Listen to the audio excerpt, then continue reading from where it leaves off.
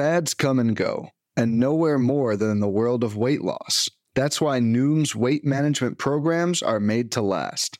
Noom uses science and personalization to help you manage your weight for the long term. Their psychology-based approach helps you build better habits and behaviors that are easier to maintain. The best part? You decide how Noom fits into your life, not the other way around. Sign up for your trial today at Noom.com. That's Noom.com to sign up for your trial today. What is happening? Welcome to the Plus Pitch Podcast, your morning pitching podcast from pitchers.com. My name is Nick Pollock. Today is May 23rd. And yes, we are going to talk about baseball. I led with Luis Ortiz, who had this ridiculous outing against the Rangers yesterday. It's 7.2 innings, 2 earned runs. One of them was in the 8th. You could even say it was a careful Icarus. 5 hits, 2 walks, 4 Ks, 10 whiffs, 26% CSW. And I didn't have Luis Ortiz on the list. What? How could you do this, Nick? Well, because I expected Vince Velasquez to return later this week, and Luis Ortiz was going against the Rangers, and I didn't expect this to go well. So I watched all of it. I watched every single pitch that he threw. This is my takeaway. Luis Ortiz has always been this, he's kind of a peas in that it's a poor execution, awesome stuff guy, where you see this upper 90s fastball. A lot of the game actually was at 96, and he amped it up by the end a little bit, with a lot of lateral movement. And you think, man, that's filthy. And then you have this slider that generally misses bats out of the zone. And you think, well, there it is. Except that his four-seamer and sinker both allow a ton of hard contact. He doesn't command them too well. He threw them a lot in the zone in this one, which was good. And what happened is the Rangers just hit into outs. Believe it or not, he was at 7 frames done in just 67 pitches, Luis Ortiz. It was insane. The Rangers just kept making contact, and then it found gloves. He didn't walk anybody until the 8th inning. And what I see here is Luis Ortiz having kind of a birthday party. His slider wasn't great. It wasn't this massive pitch out of the zone as we want it to be. Really, when I think of Luis Ortiz, it's like, look, your slider needs to be amazing because the fastballs, they don't miss bats. 3 out of 50 whiffs, despite all the movement, despite all of the velocity, it doesn't miss bats at all. Which means, okay, you better be earning low hard contact on these, and he's not. So I'm happy it worked out for Ortiz, and pretty much, I think, a very low probability outcome. And that's what it was last night for Luis Ortiz. He's not someone I'm buying in on. Maybe over time. I don't think command is there. I don't think the fastball is actually that great. And so it goes. I think that Luis Ortiz, though, with that lateral movement, does open the door for games like this that would be more BABIP friendly. And I talk about hard contact a lot, yes. When the two-seamer, or really like the sinker, rides a lot inside, it does open the door for these kinds of games. But I really don't think that this is something I would want to consistently rely on for my fantasy team. So Luis Ortiz, not for me. He might get one more start, as Vince Velasquez might be delayed for another turn. And as for like another rehab start, which would mean likely on Sunday against the Mariners. I don't know if I really want to do that. I know it sounds crazy. It would be a questionable start. I think people are like, no, I'm 100% going after Luis Ortiz for that. Don't forget, he struggled against the Tigers last week. So don't just use this start and say, oh, he's great now. I don't think that's the case for Luis Ortiz. Luis Castillo, 22 whiffs for a Gallows Pole yesterday. 8 Ks, 4 hits, 2 walks, 0 earned runs, 6 innings against the Athletics. 46% CSW on the 4-seamer as he was sitting about 98 on the pitch. That's the good stuff. Good to see him. Hunter Gaddis went 6 innings, 0 earned runs, 2 hits, 1 walk, 4 Ks against the White Sox. What? We know who Hunter Gaddis is. I don't think this is real. Blame it on the White Sox. Jaime Barria against the Red Sox was actually very interesting. 5 innings, 0 earned runs, 2 hits, 0 walks, and 6 Ks. It's often that I confuse Jose Suarez and Jaime Barria. It's just stuck in my head this way. Suarez is a guy who is a lefty, throws a slider that destroys left-handers, but he also developed this changeup that maybe made him a little bit more interesting at times this year. Jaime Barria also goes breaker changeup, But he's been more consistent with that over the years. He went only 23% fastballs against the Red Sox in the start last night. And Barria had a really good slider, and changeup went down and away to lefties. He gets the White Sox next, and if he's throwing a lot of strikes with that slider, that might work really well against the right-handed heavy White Sox, but the changeup probably won't be as effective. So it might be an interesting stream if he goes 23% fastballs again, which will showcase, hey, the secondaries are that good and can be relied upon. Maybe that does work out as a deeper stream option. Trevor Kelly opened for Josh Fleming, who went 6 innings, 2 earned runs, 5 hits, 1 walk, and 2 Ks for a win against the Jays. Awesome. And I'm not going to do this. John Barria opened for Sean Manaea, who had this ridiculous, weird outing of 6 base runners in 3.2 innings and 8 strikeouts. And I did terrible math because it was late night, where 3.2 innings is not 8 batters, Nick, as I read a roundup right now. It is 11 batters. So 8 out of 11 outs by way of the K is pretty ridiculous. You don't see that. Man, 2 a.m. SP roundups, guys. But anyway, 83 pitches for 11 outs is what? Sean Manaea, and also 6 base runners in 3.2 innings. Like, you can't do this. And also he's getting open for and can't go long. He got the win because I also didn't know this. And again, this was terrible Sean Manaea writing last night. Even though he got pulled at 4.2 innings, essentially in the game, it is 2 outs in the 5th, he still got the win because there was an opener. And whenever the team gets like goes ahead for the first time and holds it, that reliever gets the win. So Sean Manaea got one. But yeah, it was just a weird thing. I'm not touching this Sean Manaea. I'm sorry. I'm just so confused by you. Jesse Schultens was open for. We had all these openers yesterday.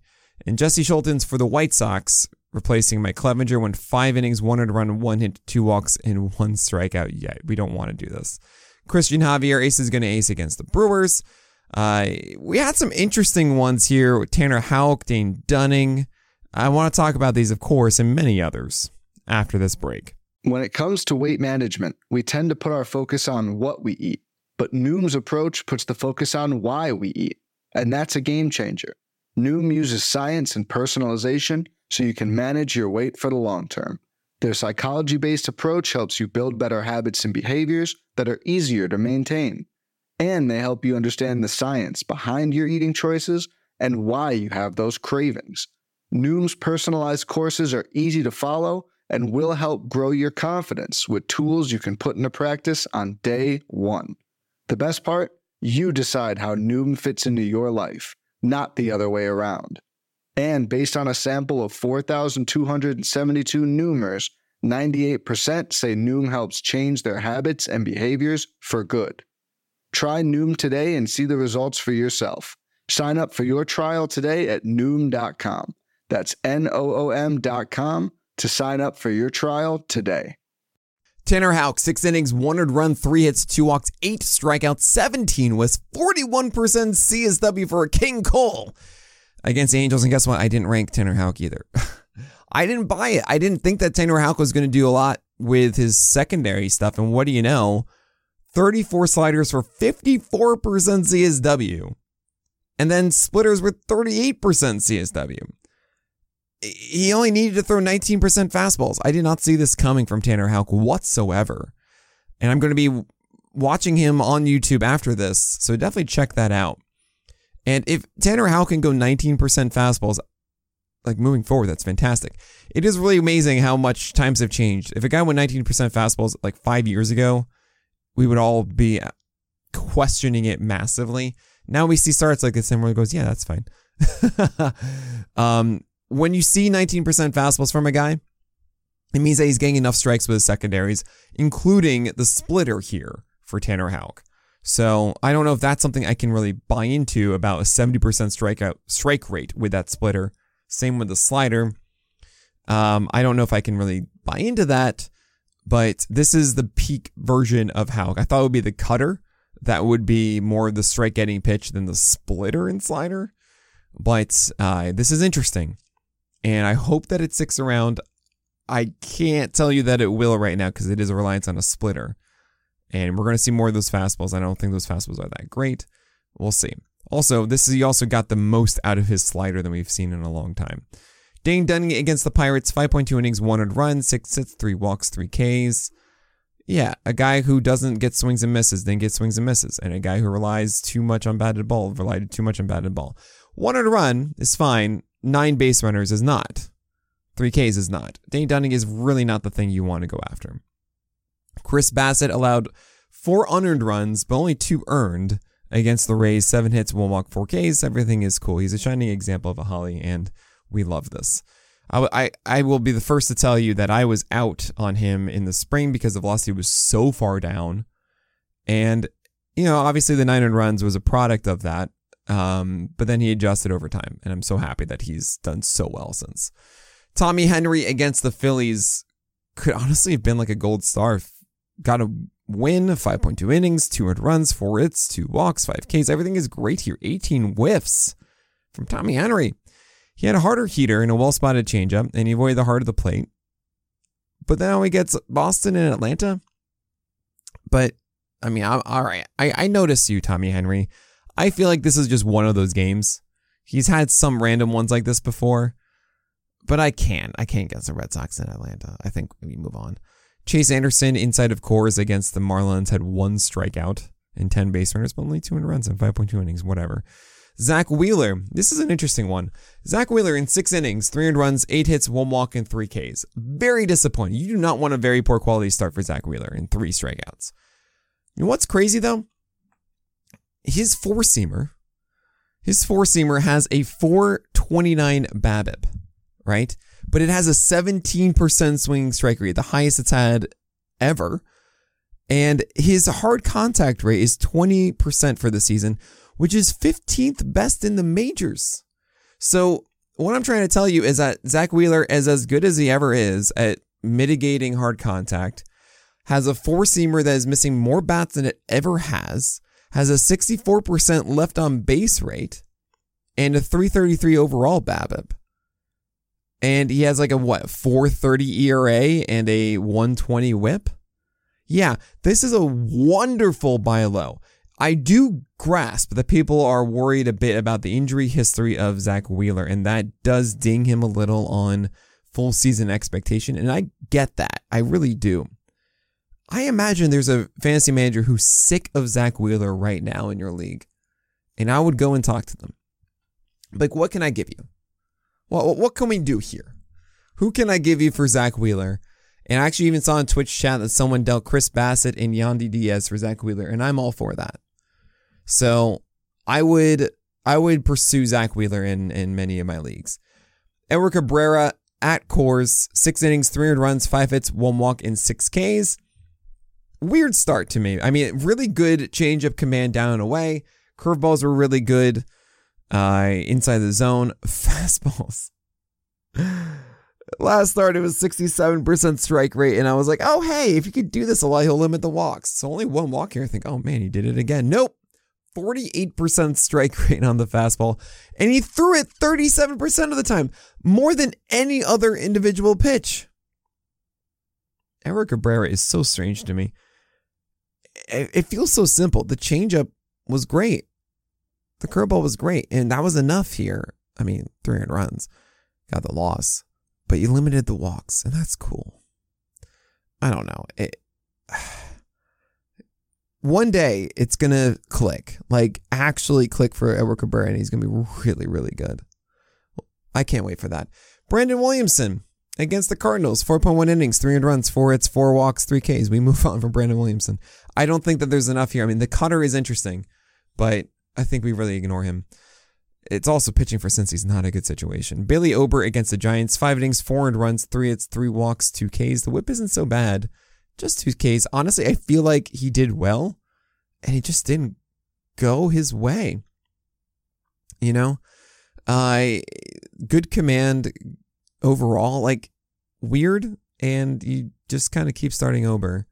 It stinks because this was the best matchup he had against San Francisco. And now it's going to get a harder schedule. So it's a little frustrating, Bailey Ober. Jordan Montgomery against Cincinnati in Cincy. 4 innings, 4 earned runs, 7 hits, 3 walks, 4 strikeouts. it's frustrating because the changeup was so good. 13 whiffs on that changeup, but he didn't earn a whiff on anything else.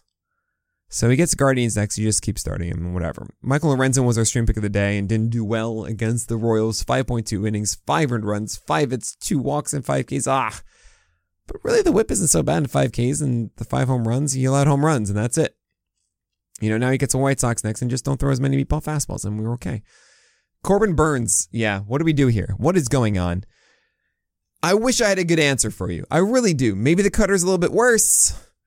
Maybe the secondaries aren't as good as they used to be. 5 innings here, 5 earned runs, 7 hits, 2 walks, 5 Ks against the Astros. Only 8 whiffs, 21% CSW. I feel like I need to remove the ace is going to ace tag because it's gone back and forth. Like entering today, he was fine. Like a 3.5 ERA and a 110 whip or something like that. It wasn't horrible. It's just a 21% strikeout rate. I need to remove it for the list next week unless I see something way different if he pitches on Sunday. I'm not sure if he does. I imagine he does. It feels like it was just one of those nights against a really good offense. Like the command actually was pretty good down and away and everything that he normally does. It's just, like get it together, Burns. It's just weird and yeah, maybe he's just not as good. And that's that. Gavin Stone against Atlanta. There's been a lot of talk about this because it was 4 innings, 5 earned runs, 5 hits, 5 walks, and 1 K. And to me, I'm just like, I don't care. Like Gavin Stone, I just don't think is good enough for seamer changeup. But, there's conversation about, hey, 14 whiffs, like maybe there's something there. Well, it was 6 whiffs on the changeup, 6 whiffs on the fastball. I don't think the fastball is a 6 whiff pitch. I think the changeup is too much of what he does, and Gavin Stone needs something else. Changeups notoriously are not good put away pitches for strikeout rates. You see guys with higher swing strike rates and low strikeout totals, they are changeup focused. And that, look at Jordan Montgomery, does not have a 30% strikeout rate despite having a really good swing strike rate. Changeup is the focus. So Gavin Stone to me needs more. And 5 walks, 1 strikeout despite 14 whiffs, I think tells you the whole story here. Brady Singer is a cherry bomb, but just 2 out of 40 slider whiffs, and that's why he didn't do well against Detroit, and it's infuriating. It's absolutely infuriating. I will say over the full season, Singer's slider has actually been the same as previous years, and I feel like he's still just that cherry bomb.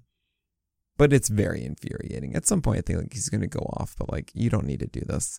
Kyle Muller, yeah, whatever. And Charlie Morton, 5 innings, 6 earned runs, 7 hits, 2 walks, 5 Ks against the Dodgers. High CSW marks, 30% CSW, but the Dodgers got to him, and it stinks. He gets the Phils next time. I'm going to do it. It's just one of those days. He just didn't work out, and there you go. Looking forward to today's games and tomorrow's games as well. Garrett Cole, Spencer Strider, Sonny Gray, Nathan Eovaldi, Yu Darvish, Dylan Cease, and Eduardo Rodriguez are all auto starts. Yes, Eduardo, after that start against the Pirates. It's against Kansas City here. I'm hoping it's just one game without that cutter. Dylan Cease has been that cherry bomb against the Guardians, so we do it.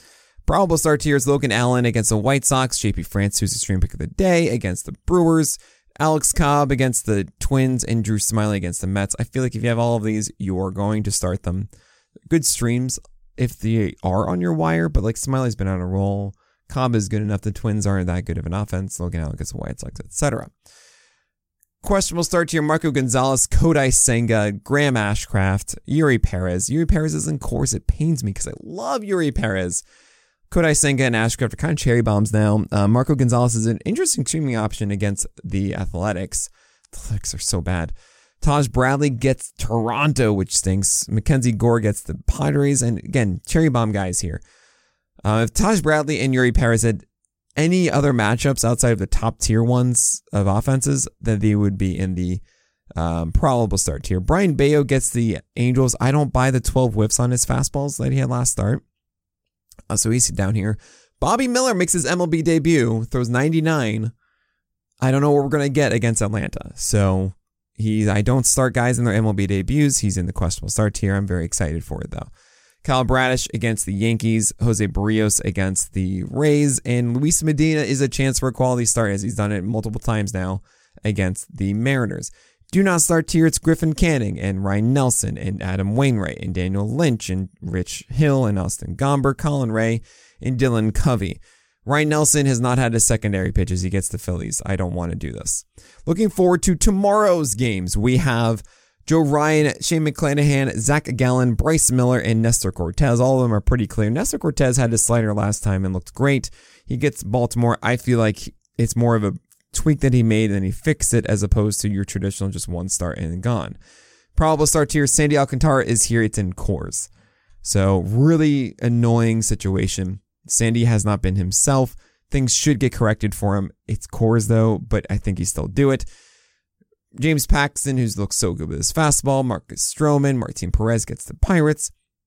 Anthony Escafan gets the Twins. Kopech gets the Guardians. He just had that 20 whiff start, and it's a good floor with the Guardians. And Cal Quantrill gets the White Sox as a righty and righty matchup. That's good. Questionable start tier, Tyler Wells. I know how good he's been. I know. I lamented about this in the write-up for the notes. Read the notes for the streaming article.